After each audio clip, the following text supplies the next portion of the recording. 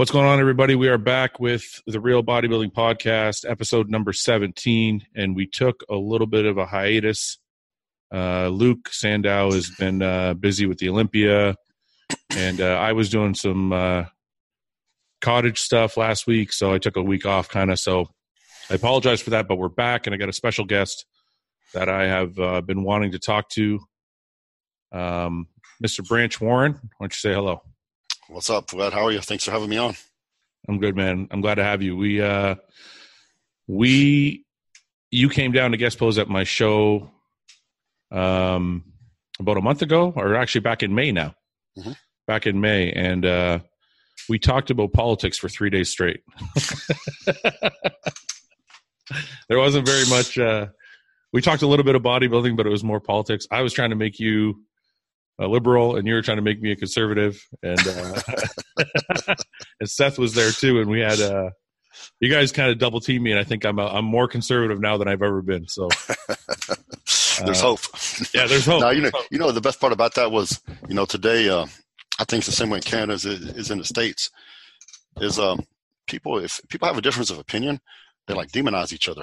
Yeah. And I think that was the best part of that. I think that whole conversation we had over the weekend was, we have different viewpoints, but at the end of the day, we're still cool. We worked out together, Yeah. So, I think that's my biggest complaint with the current political environment is people are so polarized and far apart on their views. There's no tolerance for a difference of opinion. Yeah. And that's not healthy for anything. I agree with you 100%. I don't really care that people have a different opinion. I care when they go off the rails and they can't express their opinion in a respectful way. And I think it doesn't just go for politics; it goes for bodybuilding too. I mean, when you read some of the comments on if you post a workout or if you post I post a food video on my YouTube or something, and the comments are just like, "Well, that workout sucks, and that food sucks, and that thing sucks." And you kind of wonder, why can't these people understand that there are different things that work for different people, and we can just kind of respect each other's opinions on how things work? 100%. I get criticized forever, about how I train, but I'm like, guys, I didn't say you should train like that. I said that's how I train. That's what works for me, and can't deny the results that I had. Yeah. And I don't criticize. You ever hear me criticizing somebody else's training method? No, never. No, I've never. Yeah, no, it's never. Funny. And when I was younger, I used to look at that and go, I never looked at you or Ronnie or anybody else and had those kind of thoughts because obviously it was working. But I always thought that, well, your form had to be this way or that way. And as I've gotten, I think it's a little bit of a maturity thing too. And I think as you get older, you kind of look and go, okay, well, maybe that works for him. Maybe he's found a way that works for him. Mm-hmm. So how much, when you started, there wasn't social media and all this stuff. How much does social media bother you when it comes to your training styles and stuff like that? Social media has changed everything. It's changed everything in bodybuilding. It's changed business. It's changed, I think, human habits. It's been the most powerful invention probably in the past 100 years. And it's continuing to change society. So how does it bother me? It's a double-edged sword. My generation, we came up through bodybuilding. We hit it perfect as far as being, financially, everything is being bodybuilders. Because the supplement companies were doing great. You got magazine contracts, you had all this stuff. It was great. It was a great time to be a pro bodybuilder, especially if you were able to get to the top. Now, social media changed everything. Magazines don't exist, basically. Supplement companies, they pay, these influencers, more than they pay the top pros for the most part. So you're getting people that's never really accomplished anything, but they have a great following, or they have, their people support them online. So, I'm not hating on them. No power to them. They're making money, but it's just, just being a top bodybuilder is not enough anymore. And as far as the training aspect goes, the problem I have is people can, it all started with the forums back in the day on MD. And, Steve Blakeman, who runs MD, he said, "Hey man, why don't you ever on the forums?" I was like, because I said, you know what? When I post something, I have my picture and my name by my comment. I said, the problem is these people can go on there. I'm all for free speech. You should be able to say whatever you want to say. I believe that 100%. Mm-hmm. However, I think you should also be held accountable for what you say. And if you're going to say and go out and trash somebody, you need to have have your picture and your name next to it. because that same person is trashing me online, saying horrible, nasty things, also be the same person standing in line to take a picture with me and get an autograph at this expo. Yeah. So that's where I didn't like it, because you could have some 12-year-old kid who's sitting in his mama's basement jacking off to the Victoria's Secret catalog online, talking like he's some kind of, super guru expert, trashing how I train, and I was winning championships when he was still sucking on his mama's titty. Yeah. So, I mean, that's the problem I have with it.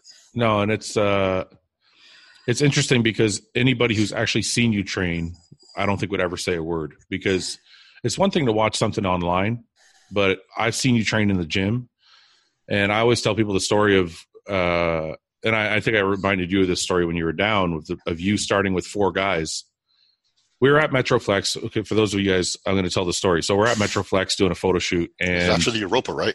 I think so. Yeah. And we're doing a photo shoot, and Branch walks in with 4 guys, and they start training. And I swear to God, as I'm doing a photo shoot, I keep looking over at their training session, and he's missing a guy at one point. Then he's missing 2 guys.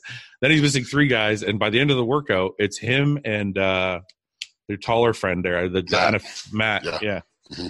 By the end of the workout, it's him and Matt, and that's it. And I'm sorry, man. You can talk about training hard. You can do whatever you want, but I've never seen guys just fall off like that. So, and I mean, it's not. Listen, regardless of whether people think it's like, oh, full range or not, it's more about the feel anyway. Go ahead. 100%. The thing about, I did powerlifting. I did a lot of powerlifting when I was younger, and they judge you on your form. If you're doing a bench press and a meet, you've got to come down, touch your chest, pause, wait for the press command, lock it up. You've got to keep your feet on the ground, keep your butt on the bench, and lock it out. And because that's what you're being judged on. In bodybuilding, nobody cares what your squat or your bench form looks like when you're on stage. They care how you look. They don't care how much you lift either. Mm-hmm. All bodybuilding is lifting a weight, working that muscle, getting as much blood into it as you can, working it to failure, rest, and repeat. Yeah. That's all it is. So, and if I got to cheat a little bit to get a few extra reps so I can get more blood in there and go beyond failure, so be it. Yeah. Have you ever felt, are you one of these people that doesn't believe in overtraining? No, I think you can overtrain. I think it's very hard. I think if you're getting proper nutrition, proper supplementation, and plenty of rest, I think it makes it very hard to overtrain. Mm-hmm. I think you can still do it, especially if you're lacking in one of those areas. But I mean, when I first started, I trained, just like Ronnie did. I trained 6 days a week. I trained every body part twice a week. I trained my whole body in 3 days and then repeated it. Yeah. I took 1 day off. Yeah. When I cut back to 4 or 5 days a week, I got bigger and stronger faster than ever. Yeah. So, because I realized that rest and recovery is paramount. So you were overtraining. So you do feel, because I think so. And for me, yes. For Ronnie, he never changed. He did this whole career, and it worked for him. And once again, I've never criticized it. No, it worked for him. You can't deny the results. And for me, I think it was too much. And once I cut back to every body part once a week, and gave myself 2 or 3 rest days every week, then I really started to grow and make improvement. Yeah, that's one thing people don't understand about overtraining either. It's not a finite thing. It's different for every single person. Mm-hmm. Like you said, Ronnie can go 2 days, twice a day, 6 days a week with heavy poundages, and he's fine. But for the average person or for other people, it's not going to work. Correct. So what's going on right now? I'm sorry if I don't know, but are you officially retired? Or are you not retired, or taking a break, or what's going on? I'm retired. It's been, I guess March of 2016 was the last time I stepped on stage with Dean Arnold, and haven't done a show since then. I've tossed around maybe coming back, especially that first year. Yeah. But I just I'm good with it. I did everything I could do, and I accomplished every goal I had. I won everything in the world except for the Olympia, and I have no regrets. I think if you give 100% and you look back and I thought, okay, what could I have done differently? Could I train harder? Done this, done that? I did everything I knew to do, and I couldn't have done any more. And I'm at peace with it. And I had a good career. I got to live my dream. And I know, we talked. I know from a very young age you want to be a pro bodybuilder, and you had the opportunity to live that dream, make it a reality. So I got to do the same, and I moved on now with business. And that being said, I'm still very much involved in it. I promote several contests. I just got back from a tour in China. I did a tour in Europe early in the year. I'm going back to Europe next week, and so I'm still very much involved with it, but it overlaps with my business, So, and trying to give a little bit back to a sport that's given me so much. Yeah. Can I ask you, I have a couple questions out of what you just said. So first, they're kind of both long. I hope I can remember both. I'm going to write one down. What was your placing at the last Arnold? I think it was 5th. Was that why you retired? You're like, I don't, this is a show I'm used to winning, and I'm not competing at the level I want to compete at anymore. Or what was it? Was it something else? A combination of those things. I turned 41, I think, the week of the Arnold, and I intended on being retired by 38. At 38, I was just kind of still in my peak. So I just kept going. I was having fun. I loved it, and I love training, and I love competing. So the year before, I almost won the Arnold, and I got second to Dexter, and I thought I was going to win, actually. Yeah. I think that's only the second time in my career that I thought I was going to win a contest, and I didn't. Yeah. That being said, Dexter looked great, and I was the first one to congratulate him, man. But it was a close contest, and I still thought I should have won, but it's cool, I mean, we always think that, right?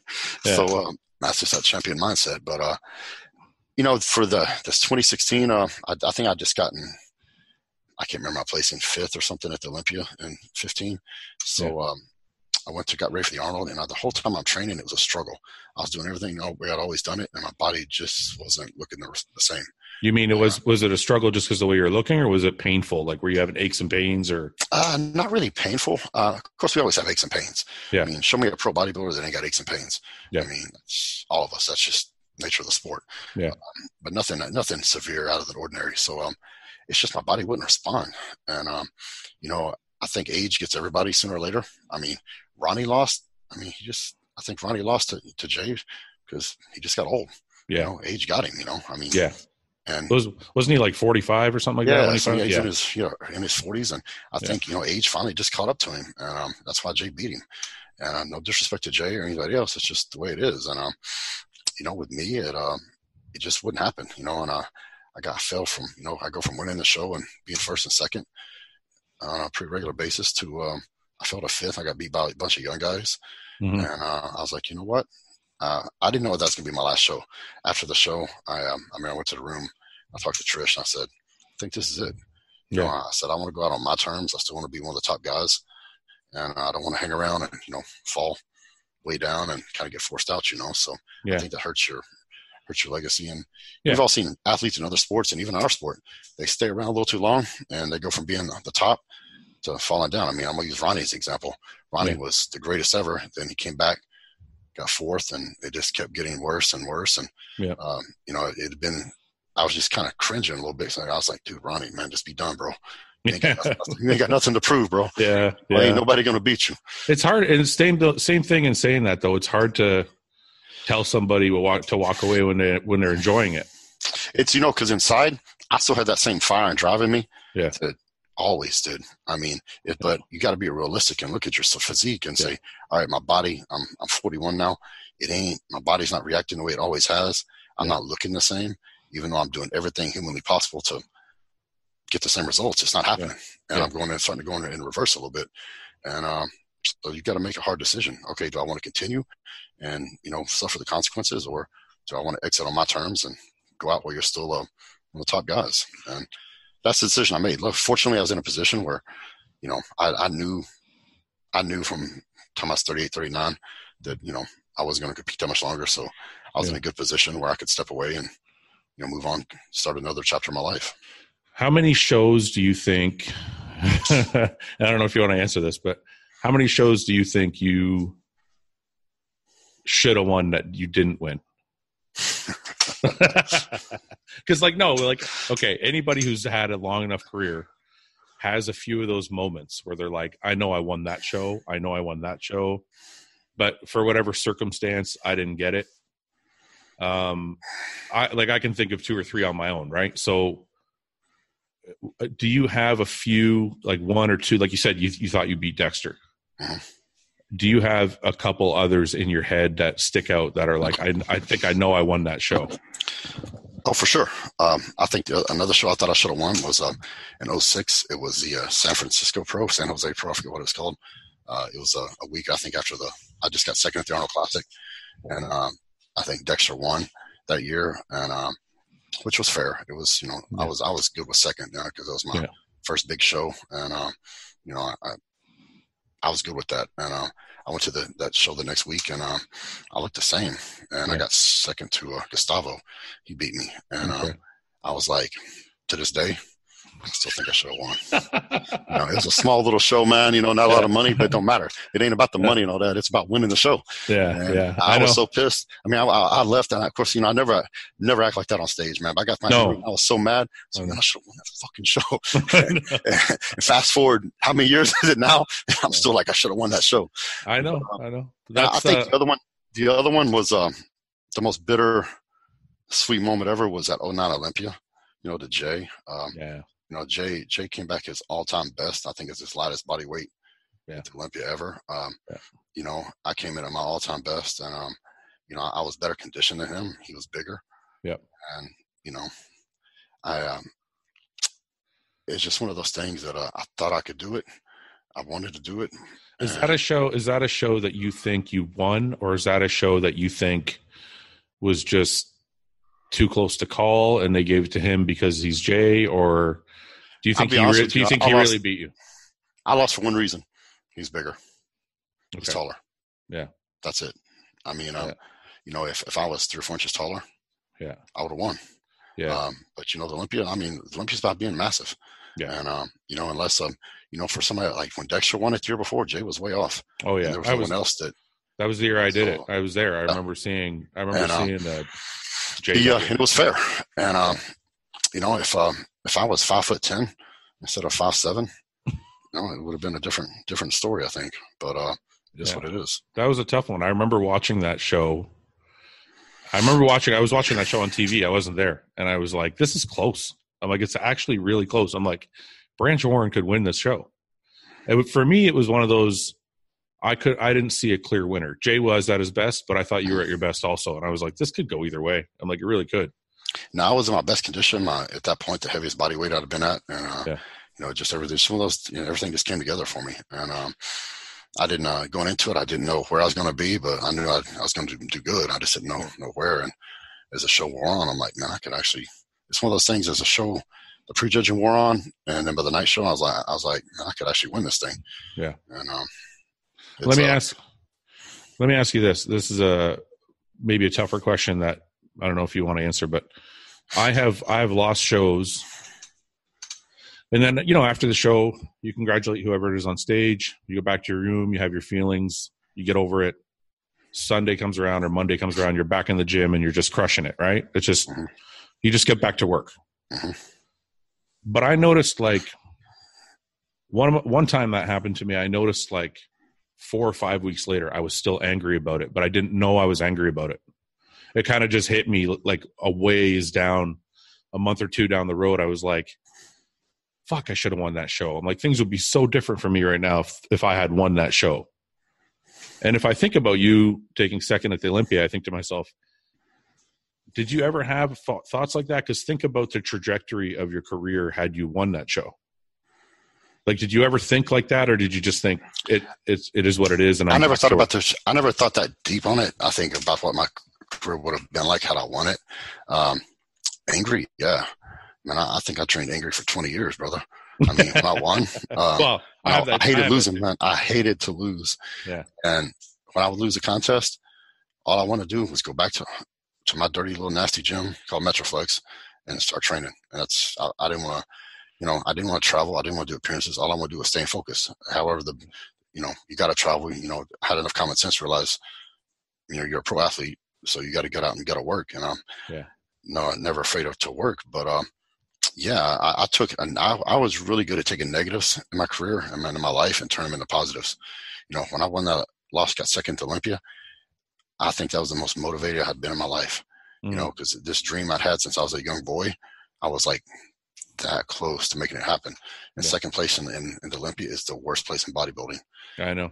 I agree with you. It is the worst place. Yeah. And it's better to get freaking fifth than second. Yeah. So I went back and I trained like a fucking madman, the whole year. And, consequently I ended up winning a couple Arnolds because of it, and so a lot of other shows. But and I never brought the O home. But yeah, it's even when I would win, I never took time to enjoy it. I remember winning my first Arnold Classic, and we celebrated that night. The next day, I was over it, man. All I wanted to do was go home. I had some responsibilities, had to do some shoots and things like that. Yeah. All I could think about was I want to get on the freaking plane and go home and start training for the Olympia. And, do you think that's one of our faults though? Because I've been there too. I mean, not that I've won Arnold's. I'm not going to say that, but I've had some accomplishments in my career that I was proud of, and you don't really take a minute and stop and enjoy it and like celebrate it. You just kind of like, okay, fuck it, it's over. No, that's what drives you to be better. I think it's the same thing as if you ever, I bet your entire career you've never looked in the mirror and been like, damn, I look awesome. Well, never happened. I have, but like it only lasts like an hour, and then like after that, because if you do and you actually believe it, no, done. And and I never did that. I never looked at a picture of myself or looked myself in the mirror and was like, down like good. I look at myself and I start getting irritated. I'm like, all right, man, I need to bring this up. I don't look like this, and I start getting irritated. With it. And I remember that Arnold, the 2011 Arnold, I looked at the pictures the next day, and I started getting irritated. I quit looking at them. And because I just picked myself apart. But because of that, that's what pushed me to train the way I did, to be as strict on my diet as I was, and all these things to be better. I had this mental image that I was trying to get to. I never got there. And because I raised the bar so impossibly high, I don't think it's humanly possible to get there. And it wasn't until I was retired for a couple of years that I actually looked back on some videos and pictures. I was like, damn, I looked okay. It took being away from it for a couple of years before I would I could do that, because I think when you compete and as a professional bodybuilder, your whole idea and image of what looks good gets skewed. And what we think looks good and what we think looks badass is sometimes I don't think you're even grounded in reality. I agree. So I think like you said, the minute you're too proud of what you've done, you kind of like start fading a bit. And I think it means the same thing in business. You know what I mean? Like I don't know very many business owners that are successful that just are like, yeah, I did it, I'm there. It's like they're always trying to get more, and it's not out of greed. It's because they're just trying to keep that fire going. You know what I mean? It's kind of like my partner in Wicked Cuts, Scott James. He was the original founder and owner of BSN. Okay. And we started Wicked Cuts, and he's the same way. He works the same way I worked out and trained for competitions. I mean, he just wants to be successful. He loves to work, and he's never satisfied. He wants to be the best, and I totally respect that, and I understand that mentality because I have the same mentality. It's good that you're able to look, because people would think that it was a mental disorder if we weren't ever able to look back and go, wow, I look good. Like it's good that you're able to look back now that you're out of the fire. You can look back and say, okay, that that was a good look. It was a good career. It was a good whatever. But I don't think a lot of people understand that during, because I think people are more, especially nowadays, people are more about feeling good and feeling accepted and only be positive and always be positive. And I'm kind of like you, man. It was like the negative that drove me. Yeah, 100%. Whether it was an injury, bad contest placing, or whatever it was I could take those negatives and make them into positives. Yeah. And when I had a couple bad injuries, and people write me off, and I took all that negativity, and I was on a mission to prove, number one, to myself I could overcome it, and number two, to show all them that I wasn't done. And so how I was talking to Evan about this. How did you come back from a quad tear in 6 months and win the Olympia? I mean, it's just absolutely crazy. I have a close friend who tore both his quads, and then me and Evan were talking about it. It's been 2 years for Evan. He said he still feels pains and stuff. Man, I think if you're motivated enough, you want something bad enough, then you can overcome anything. Sometimes the worst things that happen to you, sometimes the things you think are like the worst things that could possibly happen to you in life, turn out to be blessings. And so what I mean by that is I tore my quad off the bone 30 days before the 2011 Mr. Olympia. I just won, been second, third at the Olympia, won my first Arnold, and I was training for that show, and I was super psyched because I looked better than I did 30 days out from the the 09 Olympia. I was a couple pounds heavier. I was harder. I never looked that good that far out. And walked out of a building. It was raining, slipped off the curb. Right quad just popped and rolled up. Yeah. And I'm laying there, and I was out of town. I never traveled. I was doing a favor to a judge at a show or something. And I never traveled, a couple months before the show. I'm laying there in the rain going, really, this is how it's all going to end? I knew what I did. And, so I'm like, this is how I'm going to go out like this right now. And I flew home I called my wife and I said, hey, give me a ticket home tonight. And, luckily I'm personal friends with my surgeon. Yeah. And I called him on his cell phone and he answered the phone. He goes, what'd you do? And I said, it ain't good. And so I flew home that night. Sunday morning, I went he came into the office on a Sunday, examined me. He said, we'll do surgery tomorrow morning. I'm like, all right. So less than 48 hours later, I had it reattached. And so that was on a Monday morning. So Wednesday morning, 2 days post-op, I'm sitting on my couch, my legs, all casted up and propped up. And I'm sitting there and laying there with my bulldog. And I look at my wife and I'm seeing all this stuff on the forums, right? And on the internet, about he's done. No one's ever come back, really successful from a quad injury, blah, blah, blah, blah, blah. And I started getting pissed.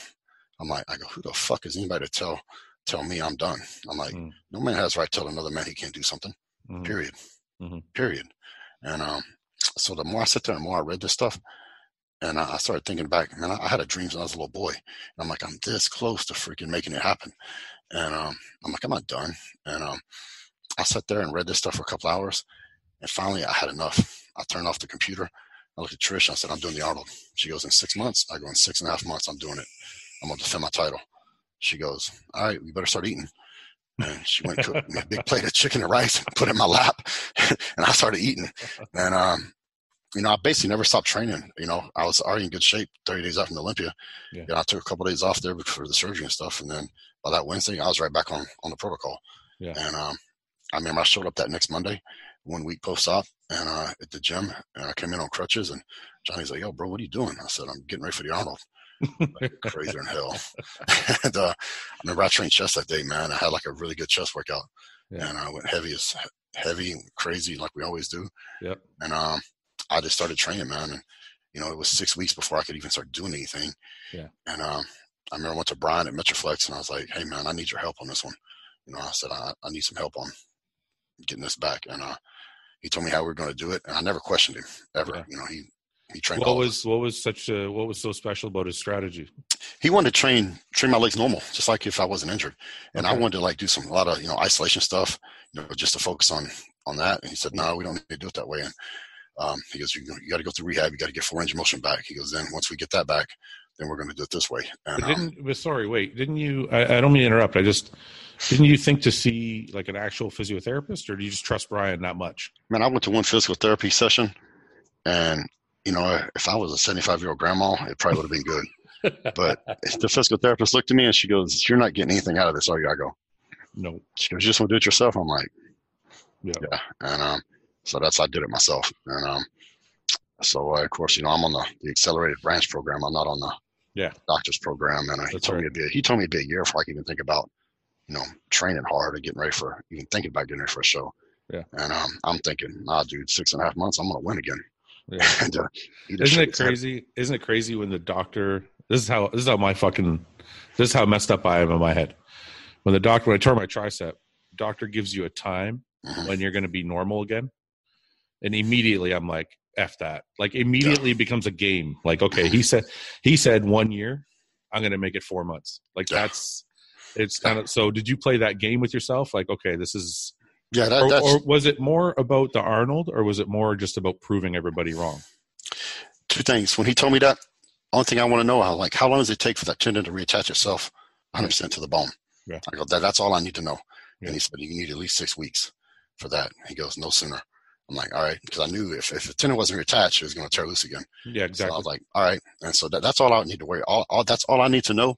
Once I knew that, I'm like, I got it. And then on top of that, it was, I wanted to win the Arnold again, and I want to prove, first and foremost, I want to prove to myself I could do it. Mm-hmm. Because this is a potentially career-ending injury. I mean, everyone who's had that injury is they've either been out for a long time or if they came back, they'd never really been 100%, and if they even came back at all. Yeah. And I wanted to prove to the world I wasn't done. And when I retired, it was going to be on my terms, and I was not going to let any event or anybody, push me into retirement. So, and I'm like, I wasn't done. It's like when I retired 3 years ago, I knew, I was like, this is it. But at the time, I'm like, I'm not done. I got a whole lot more in me. And so I went to work, and I went through hell, brother. I mean, I was doing stuff I probably shouldn't have been doing for 8 or 9 months. And, but I didn't give a damn. I remember my first leg workout, I had 145 plate on one side of the leg press, and I barely did 10 reps. Yeah. I'm shaking like a schoolgirl on prom night.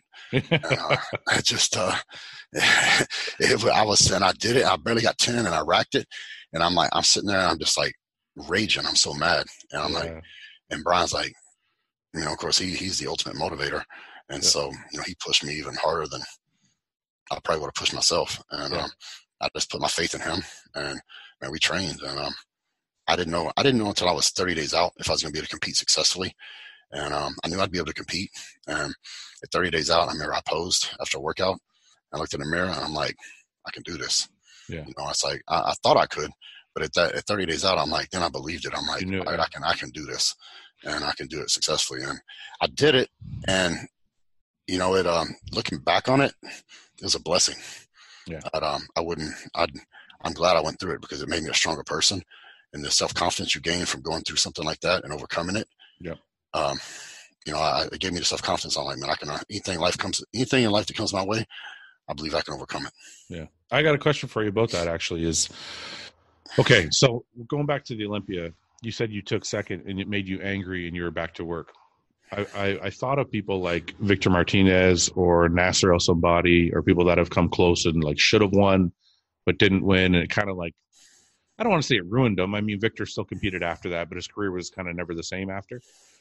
And Nasser also, his career was never the same after. It kind of felt like that was his peak.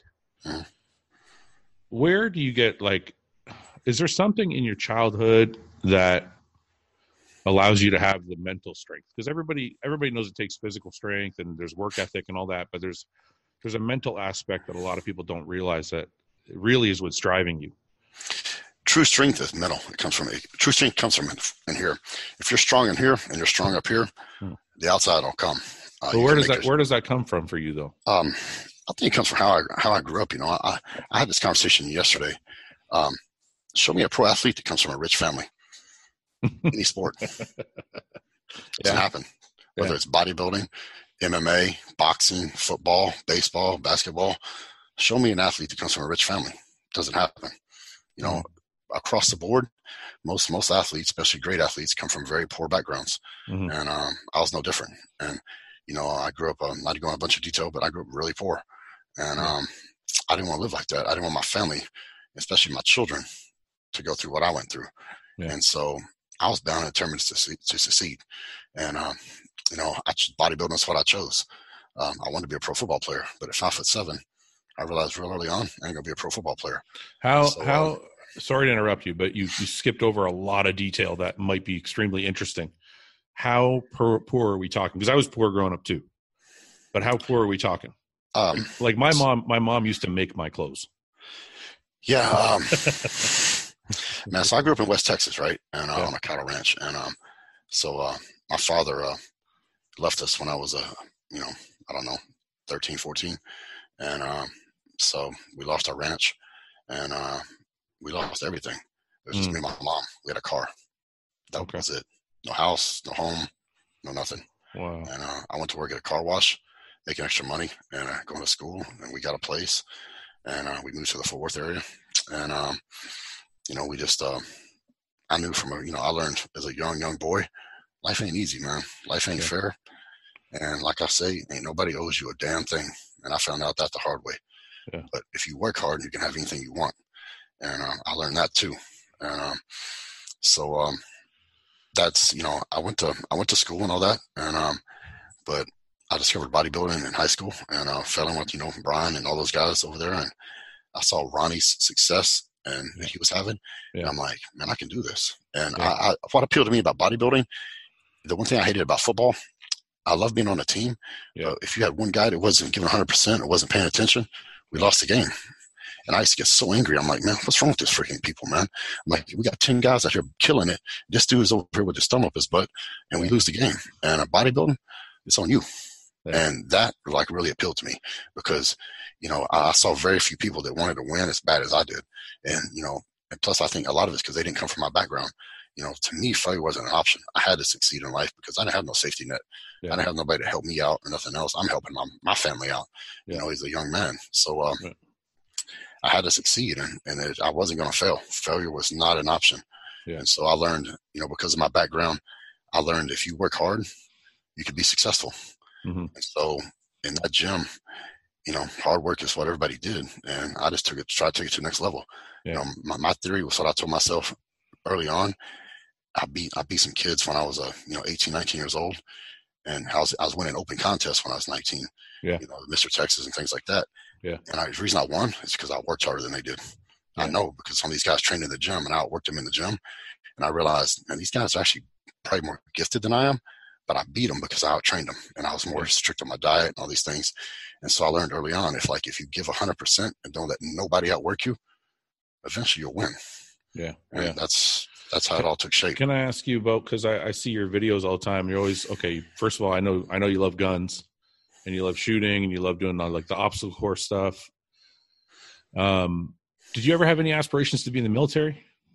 Man, I did. I was going to join the Marine Corps out of high school, and I didn't know, college. I wanted to go to college, and so my thing was like I was going to join the Marine Corps, and take the GI Bill thing, pay for my college because I'm thinking, I had good grades actually, I had good test scores and all that. I could have got into some really good colleges, and but I didn't have the money, and I didn't want to go to college and have a $100,000 debt or something. When I'm like, to me, I'm like, I don't have $1,000, and 100,000 to me was like, I'd have been 10 million because I'm like, how the hell am I gonna ever repay that? Yeah. So I was like, all right, man, I'll join the Marines and do that. Well, my father came in town. I guess he heard about it, and he talked me out of it. He served in the military.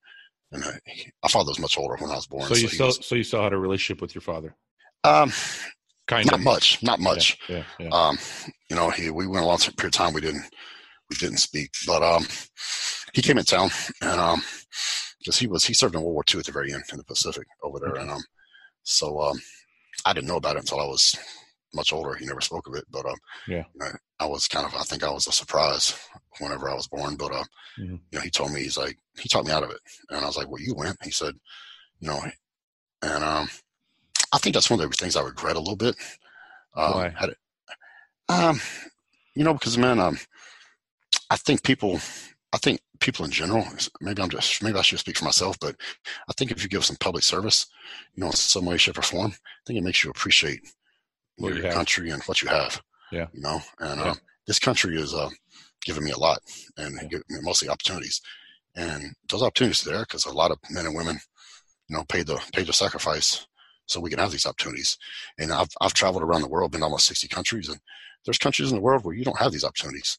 Yeah. And so, and there's a reason why we do. So, I think that's my only regret is I wish I would have got talked out of it and went. Yeah. Did you have aspirations to be like a Navy SEAL, or you just want to serve? Man, I didn't even know what a Navy SEAL was back then. All I knew was like the Marines. I'm like, I'll be a Marine. Give me, I was a typical 18-year-old kid. I'm like, give me the biggest gun you got and a bunch of bullets and point me in the right direction. And I'll get a couple of them, whoever they are. So, I want to ask you, I wrote this question down because it's curious. I find it very, very interesting. You are the most American person I know. Okay, like out of everybody I know, and it's not derogatory. It's actually I'm envious of the level of pride you take in your country, but also the way you carry yourself. Because it's not. I think it's one thing to be patriotic and say I love my country, and carry on a flag and whatever. But it's another thing to really be able to explain why, and I don't think a lot of people can do that. So. Anyway, you're the most American person I know. And when you travel to a place like China, how does that feel for you? That was a great trip. We were there for, 10, 11 days. We went all over multiple cities and had some they love bodybuilding there. Yeah. Some of these seminars we had were, I don't know how many people there. There were 1,000+ people. Yeah. And it was really great, warming. Chinese people were awesome. I've made some friends over there, and it was really, really good. The government, though, they're not free. I mean, they control the internet. I mean, they control social media, Facebook, Instagram, Twitter, these things you can't get over there. Yeah. I think they monitor all the web traffic. I think you got to watch what you say in public, on phones, what you post, and this kind of thing. There's cameras everywhere. Yeah. They have that facial recognition technology. Yeah. So, you do something wrong in the street, there's a camera, and they know who you are because they got that facial, recognition stuff. Yeah. So, I think they have a social credit score. Like we have a financial credit score in the West. I heard about that. That's crazy. Like the better stuff you do, the higher you're like. Yeah. You take your parents to see the doctor, it gives you points. Yeah. If you speak bad about the government, you lose points. And if you fall below a certain point, you can't buy airline tickets, you can't get train tickets, you can't travel. I mean, it's just it's kind of crazy, man. Yeah. So you go to a place like that and you realize, that's what I tell people. U.S. has got problems. I'll be the first to tell you that, right? We got problems, man. Yeah. But when you travel the world and see other places, you should, before anybody starts criticizing what we have here in the States, travel the world and see how the rest of the world is. Yeah. You come home, you're like, this place ain't so bad. Yeah. Did you feel that way? We still have civil liberties and civil rights and a level of freedom that most of the world doesn't enjoy. Yeah. Now, okay, I understand government-wise. I mean, that was for sure. I knew you were going to say that, but you love the people. But what about like how is like American branch doing with like Chinese cuisine? So Johnny was with me, Johnny Jackson. So we're both with Gas. We've been there for 10+ years. Yeah. So we went there, and I knew the first day we arrived in Beijing, and they picked us up, and I knew they were going to take us to probably take us to a traditional Chinese, place. So man, they picked us up, and we drove like an hour and a half, and we left the city. Mm-hmm. We're in the woods. Okay. Like for real. then it turns into like a dirt road. I'm like, man, what the hell? These giants looking at me. It's like, where are we going? I'm like, I don't know. Yeah. We pull up to this thing. There's like dogs running everywhere. It don't look like a restaurant. Yeah. It's dirty. Yeah. And one side there's dogs in the restaurant. What the fuck? It smelled, and I'm like, what the hell? And I'm thinking, nope, I'm not eating because I ain't getting sick. We're gonna be here for 11 days, and I don't want to be yeah. And so they brought this creature out and put it on the table, and I'm thinking, Johnny's looking at me, and he's like, "Yeah, what do you think that is?" I'm like, "I don't know." I asked him, and so they said something in Chinese. I go, "Man, what's that?" And they're like, goat or sheep or lamb, I think. They said goat, then they said lamb, I think. Yeah. I'm looking at it, and he's like, "You think that's really lamb?" I'm like, "I don't know. It might be Fido, bro. I don't know." But they had that and had a lot of other stuff. I didn't know what it was. Did you end up eating?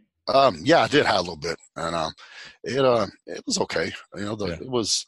I think it was lamb, but Johnny got sick, man. Did he really? We were leaving there. We got down the road, and we had to pull over, and he was. Why did they?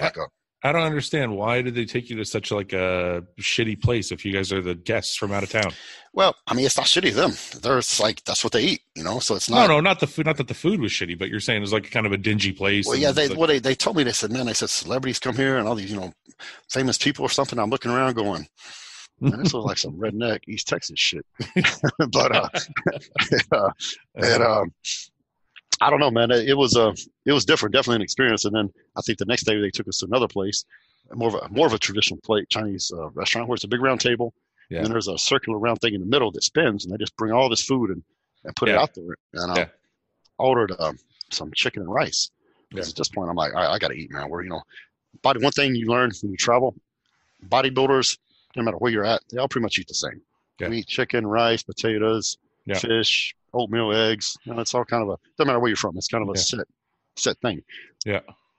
Well, now we're hungry because, we got to have some food, man. Yeah. And I ordered chicken and rice, bro. They brought me chicken feet, a chicken head, I think some chicken wings that looked like they were chopped up with a cleaver. Yeah. And there wasn't no chicken breast. To this day, I don't know what they do with the chicken breast. And I'm like, Imagine they throw it away, like the most valuable, like what I we finally think is the asked most. him. Yeah. I asked him. I said, "What's up, man?" I go, "Where's the chicken breast?" Like, "Oh no, we don't like that part." I'm like, "Well, Oh, where's it no. at? Bring it to me. I do." So, you know, it's just a different culture, man. I Yeah. had a fish. They served me a giant fish head, It's just the head, right? a head and a tail. Yeah. They get rid of all the meat.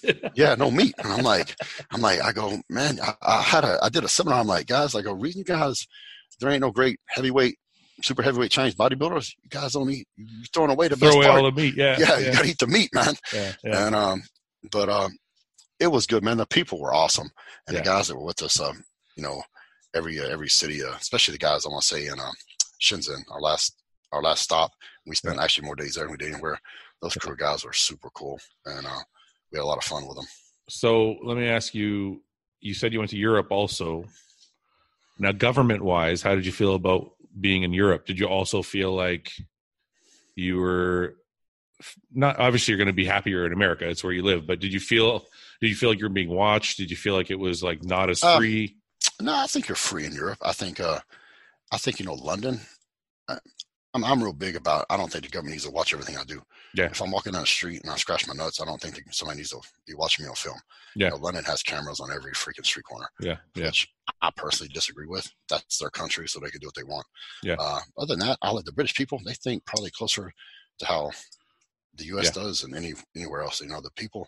That's where my ancestors came from, England and from Scotland, way back in the day. And the British people think pretty much have the same kind of attitude as Americans do on most things in life. So the government, it's apart from all the cameras and all that stuff, I ain't got a problem with it. Sweden, went to Sweden, went to Denmark. And, isn't Sweden like anti-bodybuilder? Do you have any trouble there? Never had any problem there. Okay. Yes, I know what you're saying, talking about. I think they've got some pretty outdated laws. Yeah. Views on some things, but because don't they think like if you look like you take steroids, they can like take you to jail or some shit? They can do that, yeah. Which is to us being from U.S. and Canada, being able to let the police being able to take you off the street because how you look is just like it's insane. Insanity, right? Yeah, yeah. That I disagree with completely. Yeah. You shouldn't be able to judge anybody just based on their looks. Period. Yeah. But yeah, they can't do that. But I think it's mostly in the smaller villages and towns. Stockholm, Gothenburg, never had a problem, man. Guys are cool, and had the cops come and take pictures and want autographs. So most of those guys work out. So it's I've been to. I can't tell you how many times I've been to Sweden in the past 11, 12 years, but more than I can remember. And I'm actually going back this next week. So, I want to switch gears a little bit. You said when you hurt yourself, you told Trish you wanted to get back to work, and she went to make you a plate of food. To me, when I hear that, I think to myself, it seems almost like she's part of the equation. Like without Trish, would you still be Branch Warren? Nah, not at the same. I'd still be me, but it'd be different for sure. And having a wife, a woman in your life that supports you 100% makes you twice the man you would be 100%. I believe that with all my heart. She was pro. She competed. She did well. She got third in Olympia, third in Arnold. Had a good career in her own right, but she always put me first. So, that's the thing. I'm a bodybuilder. I'm a self-centered person. Your microphone's cutting out a little bit. Can you hear me now? Yeah, you're good. Go ahead. Okay. I said that's the thing about being a pro bodybuilder is it makes you a selfish, self-centered person. Yeah. Even if you're not that way naturally, just by the nature of the sport, because it's all about you. It's about your training, your diet, your tanning, your posing, your you, and you take all day long, and you don't give back very much because it's such an all-encompassing sport. It's a lifestyle, and so, I mean, how many marriages and relationships have we seen in the sport survive? Yeah. Very few, and there's a lot of factors that go into that. But so to have her being a top athlete herself, and she always put me first, I think that says a lot about her. Yeah. And I took way more than I gave for a long time. Now that I'm retired, it's different. I realize, and the thing is, I realized that I knew there was times where I'm like, I even said to her one time, I'm like, yo, why are you doing this? I go, you're getting ready for the same show I'm getting ready for. And, she's like, well, I want you to win.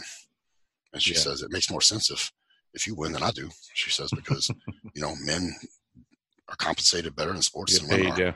yeah. It's not fair, but it's just, that's a reality. And she goes, you can get 10th place and make more than if I win.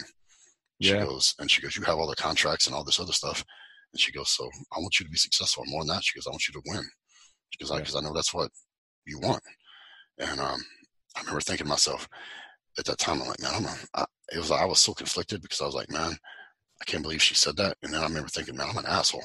Yeah. Because I take, and I don't get nothing back. Yeah. And so after that was a factor too in me stepping away, retiring, because we had a daughter that, Faith was born. And, when I stepped away from bodybuilding and stopped competing, I became a better father and a better husband overnight.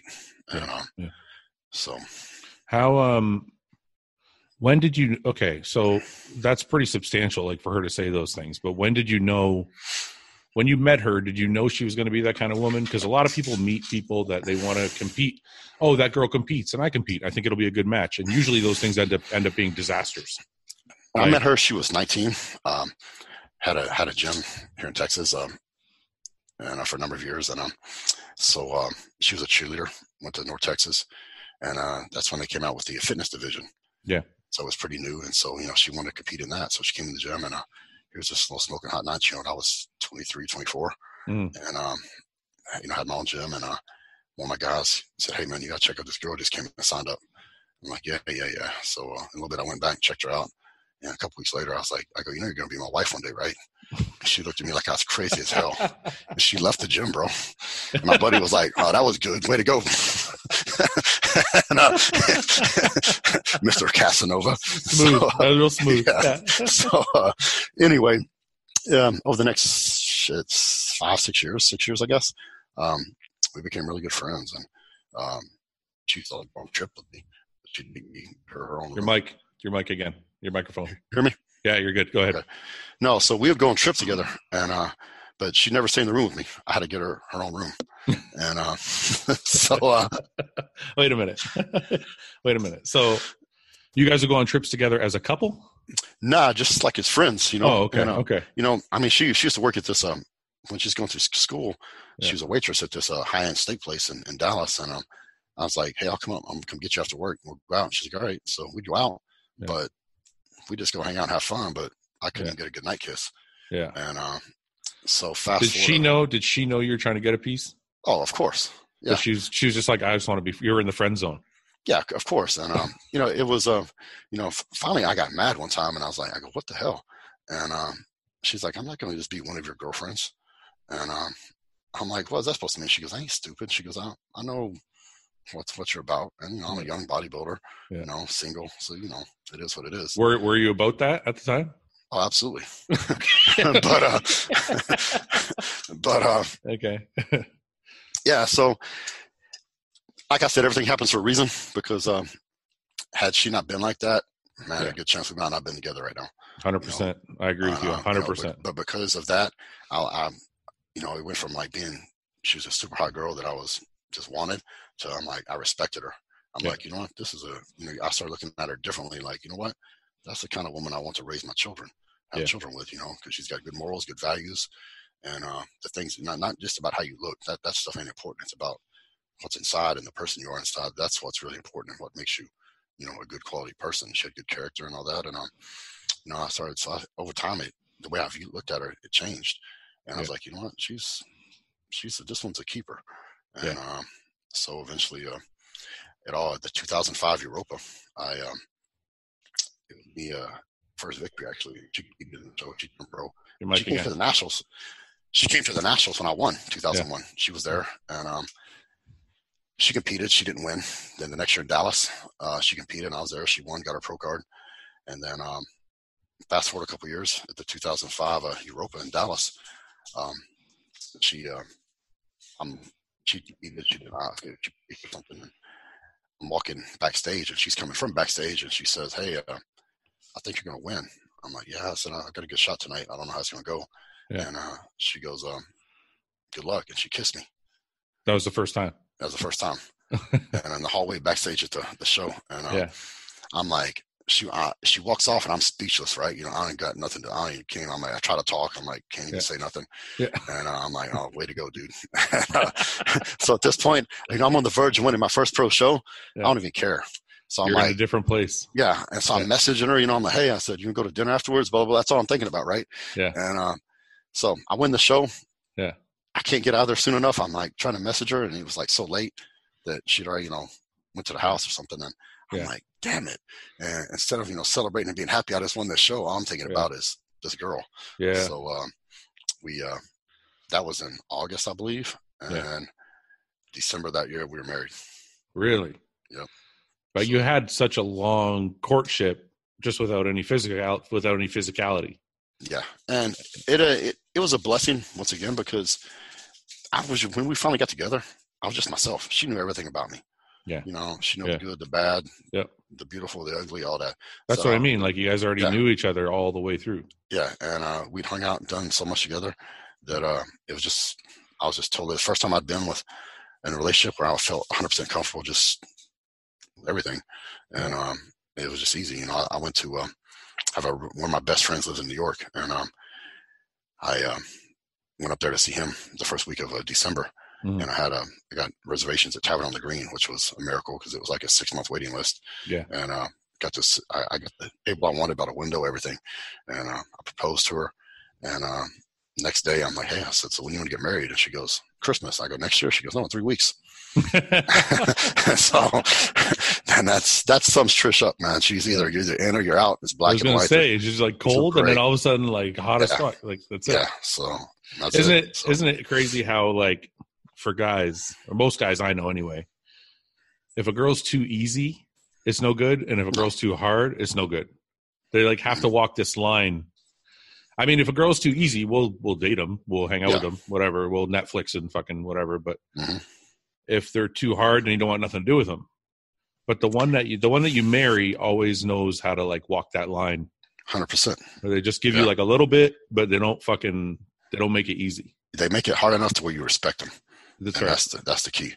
You know, because if you don't respect them, you're not gonna get serious with them and date them. Gonna stick around. Yeah. So, what's life like with a daughter?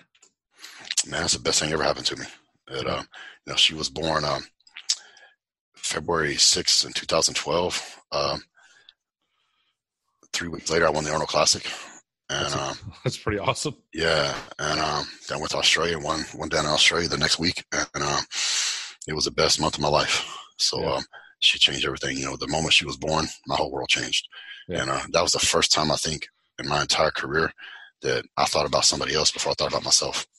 Yeah. And it changed everything. So made me a better person. And it's anybody who doesn't have kids won't understand that. But if you do have kids, you know what I'm talking about. I don't understand that. Me and Summer don't have kids, but it's something I'm always thinking about because of that exact feeling that you're talking about. Because it's just something that everybody I've talked to that has kids says the same thing. It's unconditional love. And I think you can only have that with your children. Yeah. And you know, it doesn't matter. No matter what they do, what they say, how old they get. That's your flesh and blood. Are you guys gonna have any more or just the one? We'd like to have some more. So man, we're practicing like some mofos. It just ain't happened yet. So let me ask you a more personal question, and you don't have to answer if you don't want to. Is there any struggle that way for you because of bodybuilding, or are you guys? I mean, obviously you already had one child, so you're fine. But no, there's been never. I mean, we never had a problem with that.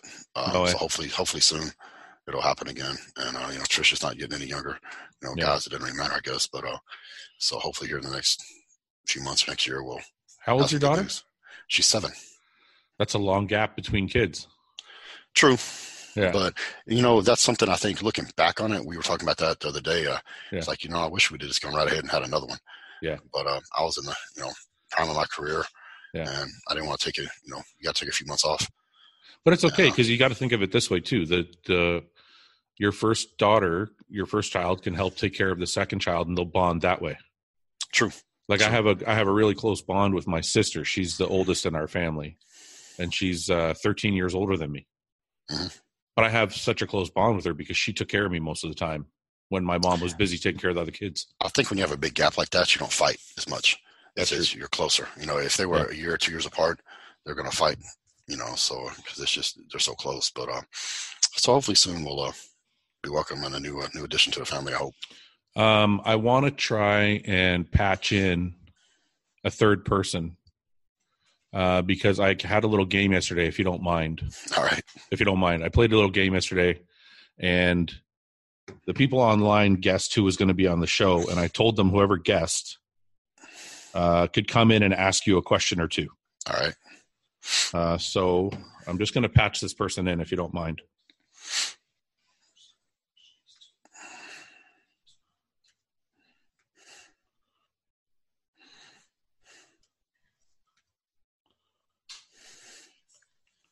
Okay.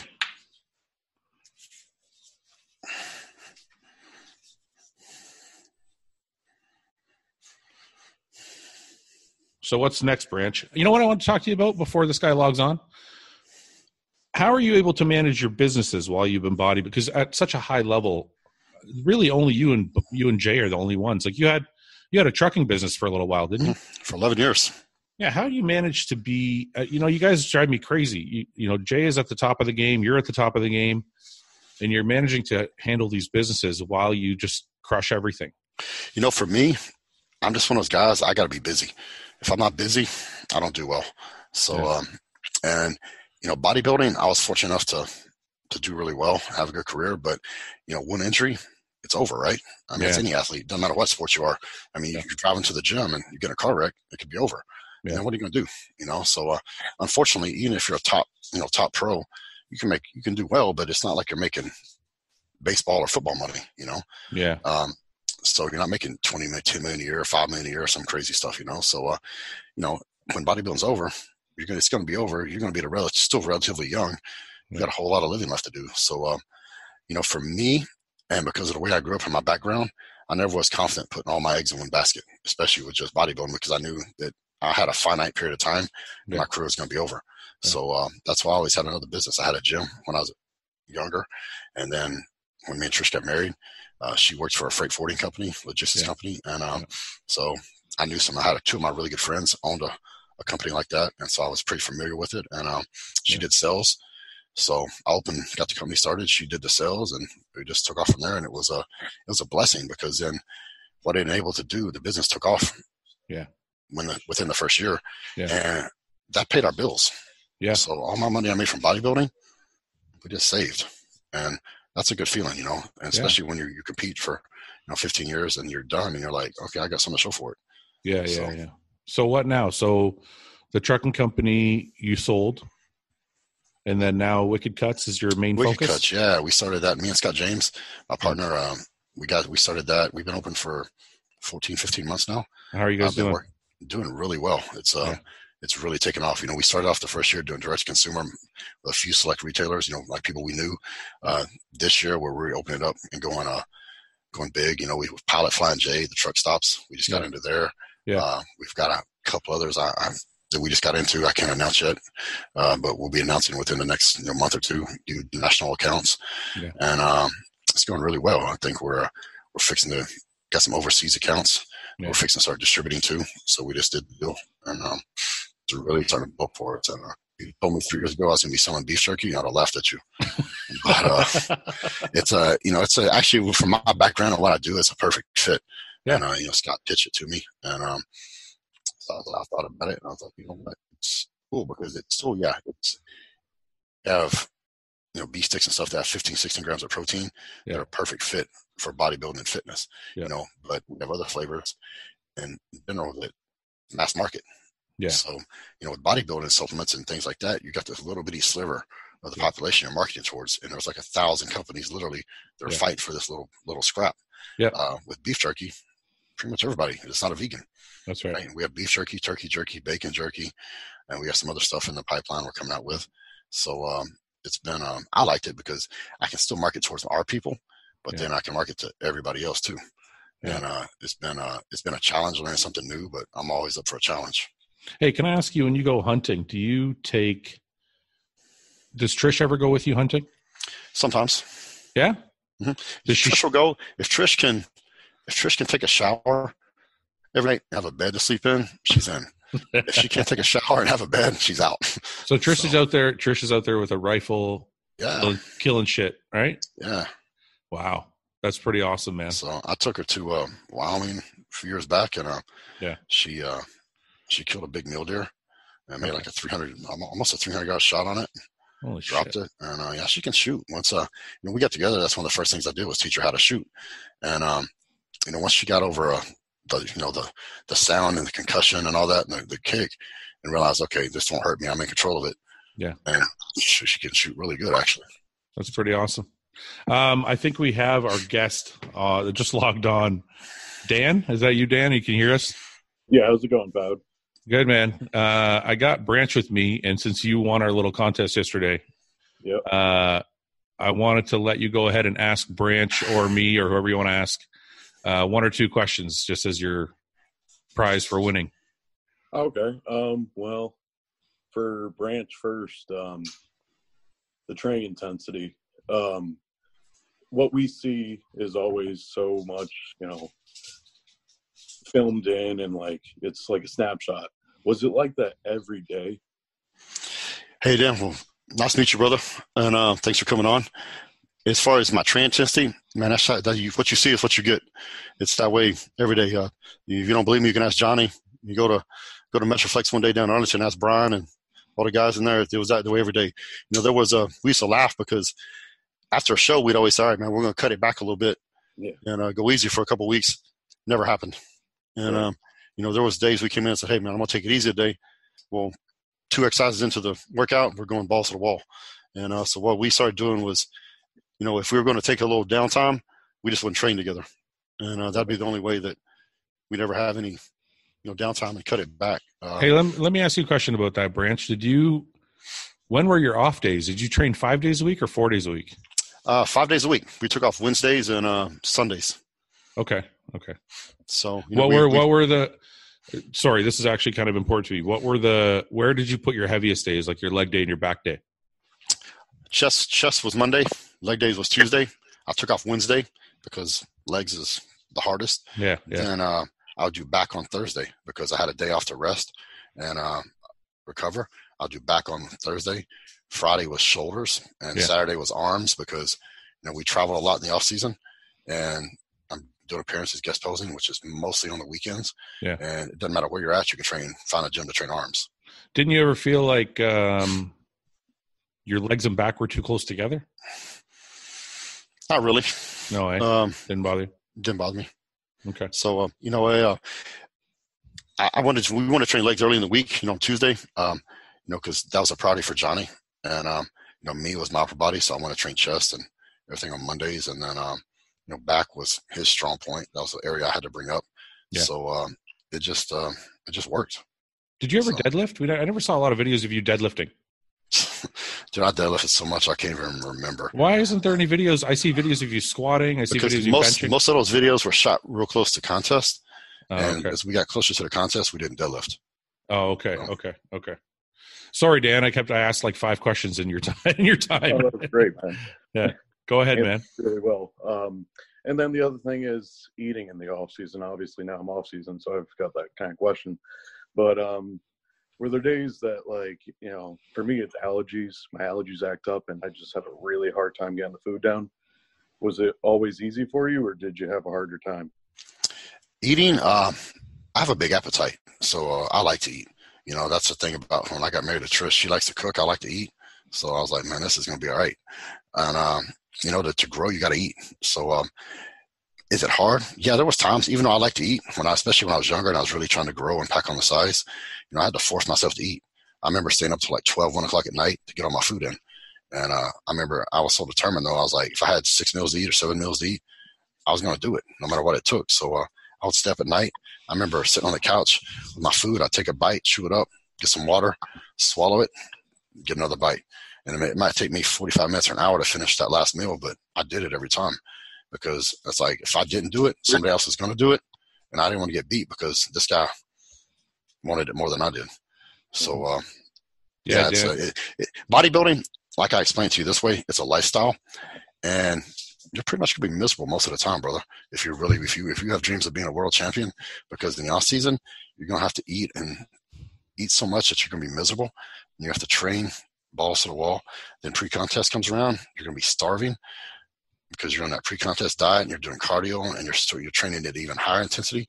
So life, you're going to be miserable a good portion of the time. But if you can come to embrace it and love it, then it's the funnest thing in the world. I loved it.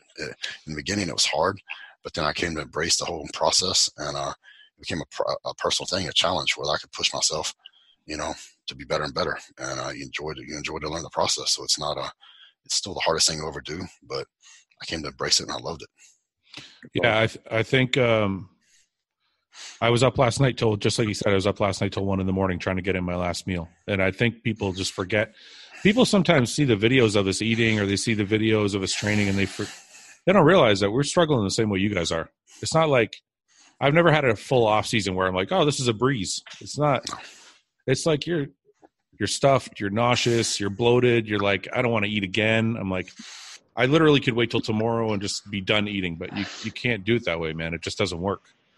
So it's like Branch said, he's 100% right. There's not very many times where you're happy, but the way I found my happiness was when I do get those meals in, I feel accomplished. So it's almost like, instead of using the word happiness, it's the word accomplishment.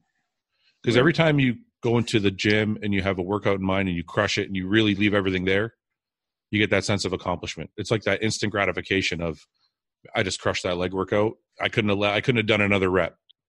Or I got all 7 meals in today. I almost barfed 3 times, but I did it.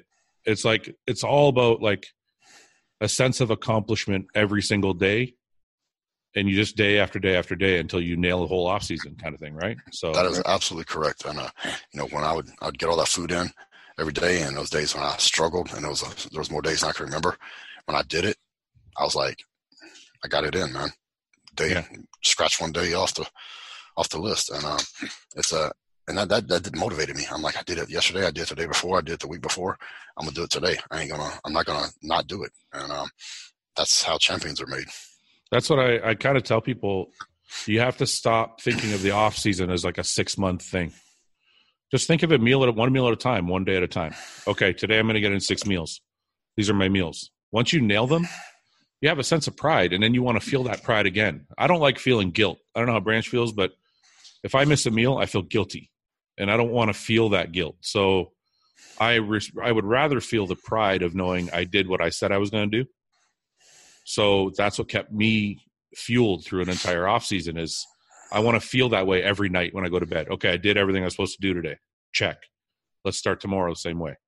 It's just very, very small goals lead to like that ultimate goal that you're looking at down the road. So, you have any other questions before we let you go for the day? That was great. Thank you, Fad. Okay, man. I appreciate you logging on, man. Thank you very much. I'm sorry. I have one question for you. Yeah, go ahead. How long did you work with Chad Nichols? He's currently coaching me. I worked with Chad from 2005 to 2008, I believe. Okay. Yeah, I got my pro card with him, and I got my first Olympia qualification with him. Oh, and the only reason I left Chad is not because I didn't think he was good enough. By the time I had reached the Olympia level, Chad had like every pro on his roster. And I was probably on the bottom of that totem pole. And I kind of needed a little more attention. That was all. It wasn't a matter of how smart he is or anything like that. So you're definitely in good hands, man. Chad's a genius. Awesome. Thank you, man. Yeah. All right, brother. Thank you very much for logging on. Thank you. All right, man. You have a good day. You too. Okay. All right, man. Thank you for that, Branch. I appreciate it. Absolutely. So what's going on now? What's next? You're just Wicked Cuts. Is there any other businesses on the horizon? Wicked Cuts is my main focus right now. Of course, I've got my show coming up in Dallas, October 26th, Texas Legends. Yeah. So it's a show expo. We have multiple events. We have jiu-jitsu, CrossFit, powerlifting, as well as the NPC show with all the divisions. Yeah. So for information, go to www.metroflexevents.com. Yeah. And click on the link to Texas Legends, or you can go to my page, thebranch1.com, and there's a link to it. Beyond that, we got all kinds of stuff, man. I've got Gasp. I'm still with, going on 11, 12 years now. I got my clothing line through them. We got some cool signature stuff coming out here for the fall, the winter. And what else we got going on? Of course, Cage Muscle. I just did a page takeover for them all day yesterday. Okay. And all kinds of stuff. So I've got some cool stuff going on with those guys over there. And then what else? Wicked Cuts. We've got some cool products I mentioned earlier. We've got a new product coming out, a Carolina Reaper. So it's what's that? It's gonna be super hot, brother. Like hot as in spicy as fuck, or hot as in like super make awesome? You sweat, bro, when you eat it. So I already sweat when I eat anything anyway. So it don't matter. I do too. So yeah, it's actually, I don't like spicy food because, as a bodybuilder, I don't know about you, but I eat pretty bland most of the time. Yeah. And but there's a lot of people that like spicy food. My wife being one of them. Yeah. And so we have a volcanic jalapeno, which is really hot. Okay. But there was actually crazy people out there that said it wasn't hot enough. So we got something for them. All right, cool. Listen, I had a million questions. Look, these are all the questions I had. I had all these questions written down.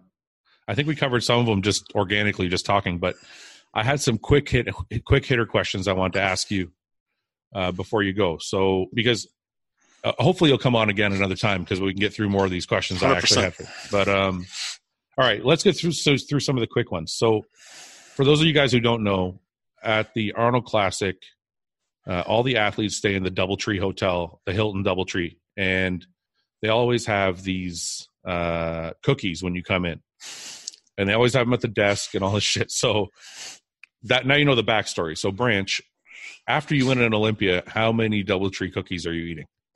Man, when I was in China, we stayed at the Doubletree, and I killed some cookies in China, brother. I went down to the desk and I got a whole handful more. I took them back to the room. I think because of that very reason.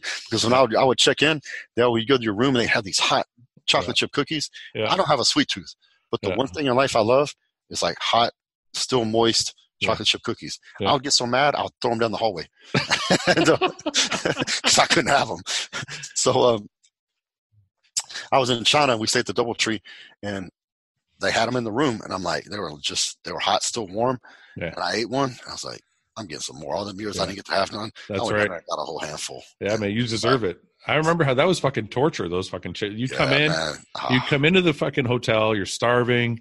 You're on this strict carb load program, and they're like, "Do you want some cookies?" And I'm like, "Get that fucking shit out of my face, man! I can't." One year I did. I took them. I was so mad. I got in there and I smelt it as soon as because I think your smell gets heightened or something when you're dieting. Yeah. And I could smell it as soon as I walked in the room. I got so irritated. I was starving, and I walked over there and I grabbed it, opened the door, and I just flung it down the hallway, slammed the door, and Trish just looked at me and shook her head. Okay. What is your favorite movie? Braveheart. Yeah, I could see that being your. I thought you were going to say. I thought you were going to say, what's that movie? American Sniper? No. Yeah, Chris Kyle and all that, or Lone Survivor. Lone Survivor, that movie. Yeah. I thought you were going to say that movie, but okay. Those are both Texas boys. Yeah. So, what's the lift you're most proud of? Do you have a lift that you're like do you deadlift one day or squat one day when you're like that's just stuck out in your mind? Golly, I'm trying to think. That's a good question. Well, I don't want to ask you how much you bench because it's just stupid as shit. Yeah. But I think every bodybuilder has a day where they lifted and they were like, that was a good fucking lift. Man, I think the one that sticks out is probably a leg workout I had. Yeah. And back in maybe, I think it was 2011 maybe. Yeah. 2010, 2011. Yeah. And it was, see, I've got a thing when I train, like I never sit down, right? If I sit down, it's just to wrap my knees or something. I'm back up. I never sit down, never lay down. It's just a pride thing, I guess. And man, we trained, and it was in the summertime, and I'm gonna say it was about 110 outside, and so that means it was triple digits inside the gym because there's no AC. Yeah. And we were training for the Olympia, and it was on one of these crazy ass workouts that actually Brian was putting us through. Yeah. And we started with leg extensions, 50 reps. We started with squats, 10 reps, and it went back and forth, right? 10 sets of this shit. The last set is like, I got to do like the stack on the extension for like 20, 25 reps, and then 10 reps of 500 pounds on the squat. I'm like, how the fuck do you do that? Yeah. Right. So and we've been doing this same workout for a few weeks now and building up to it. Yeah. And so that day it's like, I remember I did it. Right. And I didn't do it, but I actually did more reps because I was a fucking, psycho crazy maniac. And, and I did the squats, and instead of doing 10, I think I did like 11 or 12. And then we did hack squats, and we went outside, did lunges in the fucking heat, all this crazy shit, and did hamstrings. And I remember that's the only time that I can remember in my entire career I like laid down afterwards. I had taken my shirt off. All I had on was a pair of shorts and my boots, and I lost like 6-7 pounds of water that workout. But not only did I, and we've been doing that workout for several weeks. And, you know, if you start doing something like that, at first it kills you. Then if you do it every week, you get better at it. And now I remember I liked, not only did I do it, everything, but I exceeded everything, because Brian was the best motivator ever. And he would set the bar impossibly high for you.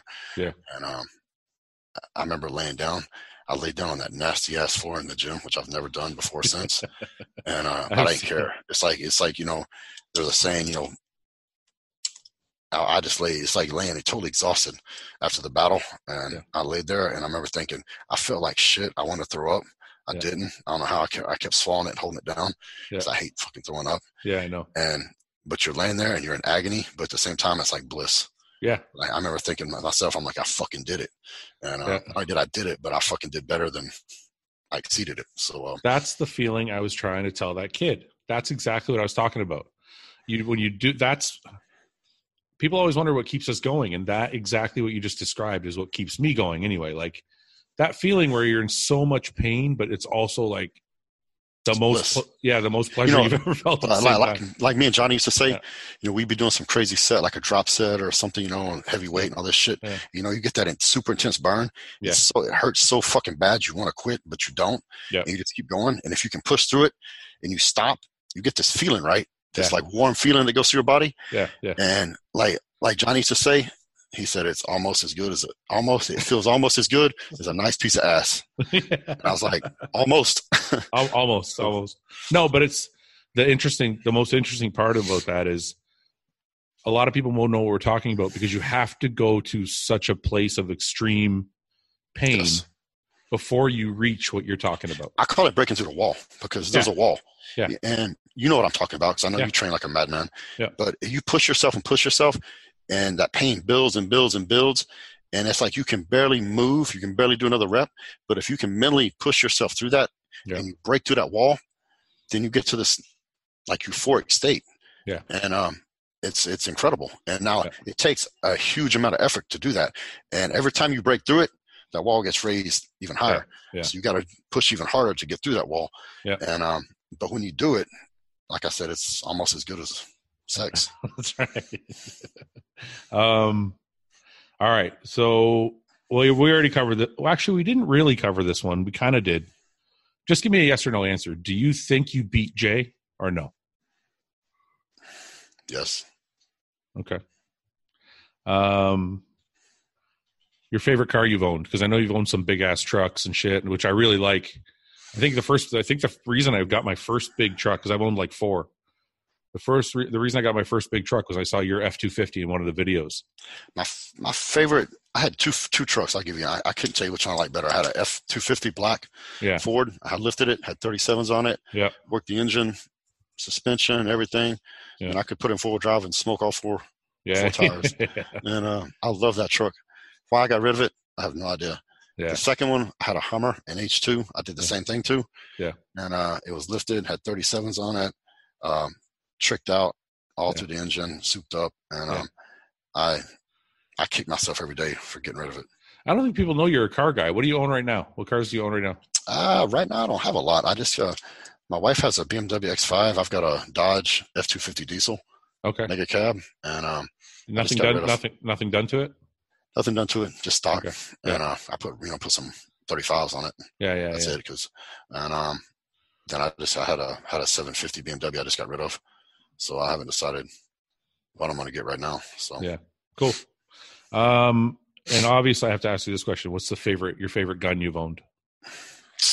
Not that I would know, but I just I'll probably say, wow, it's kind of changed a little bit over the years, but I think right now my favorite gun, I've got a Falcor Defense 300 Magnum Petra. It's an AR based on an AR platform, but it's a 300 Magnum. And it's got a Draco's barrel on it.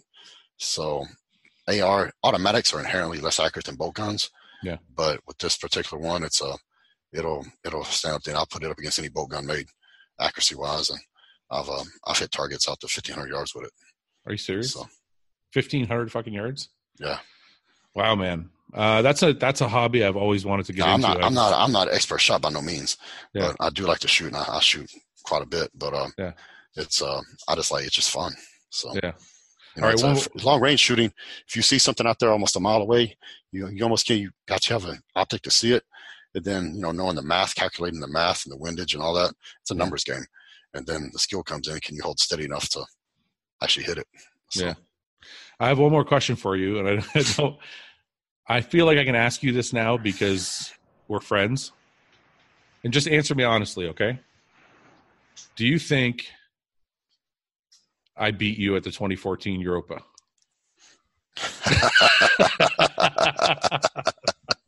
You surprised me. I thought you were going to ask something else. No. What did you think I was going to ask? I thought I was going to get hit with some politics. No, I'm going to save that for the next. I'll save that for the next. I had a whole bunch of those too, but I'm going to save them for the next fucking podcast. Do you think I beat you or no? No? No.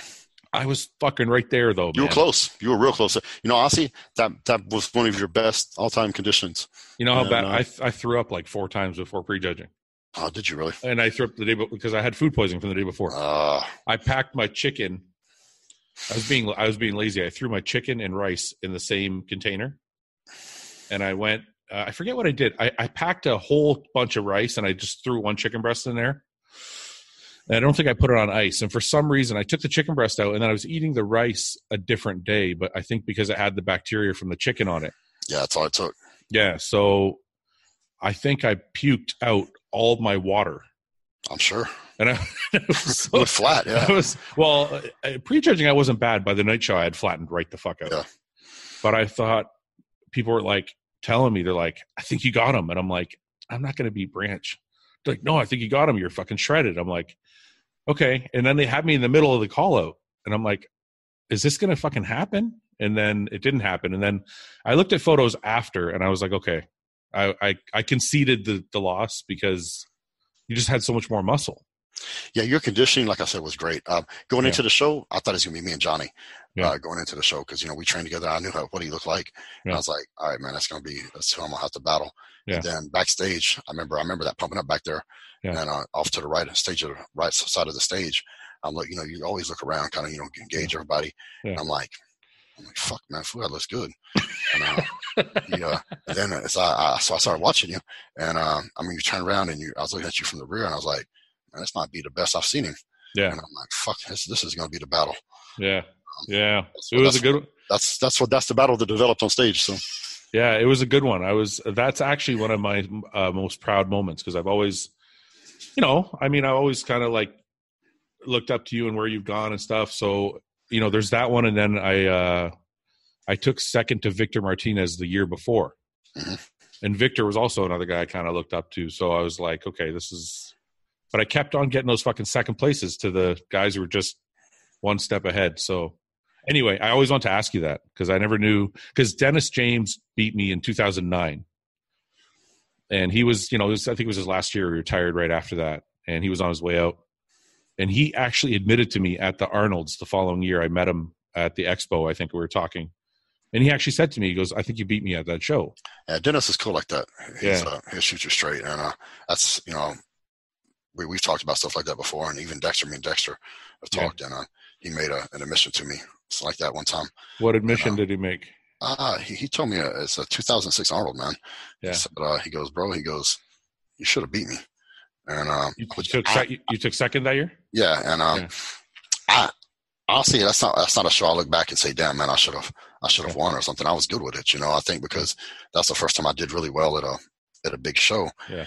And he'd already won at Arnold. So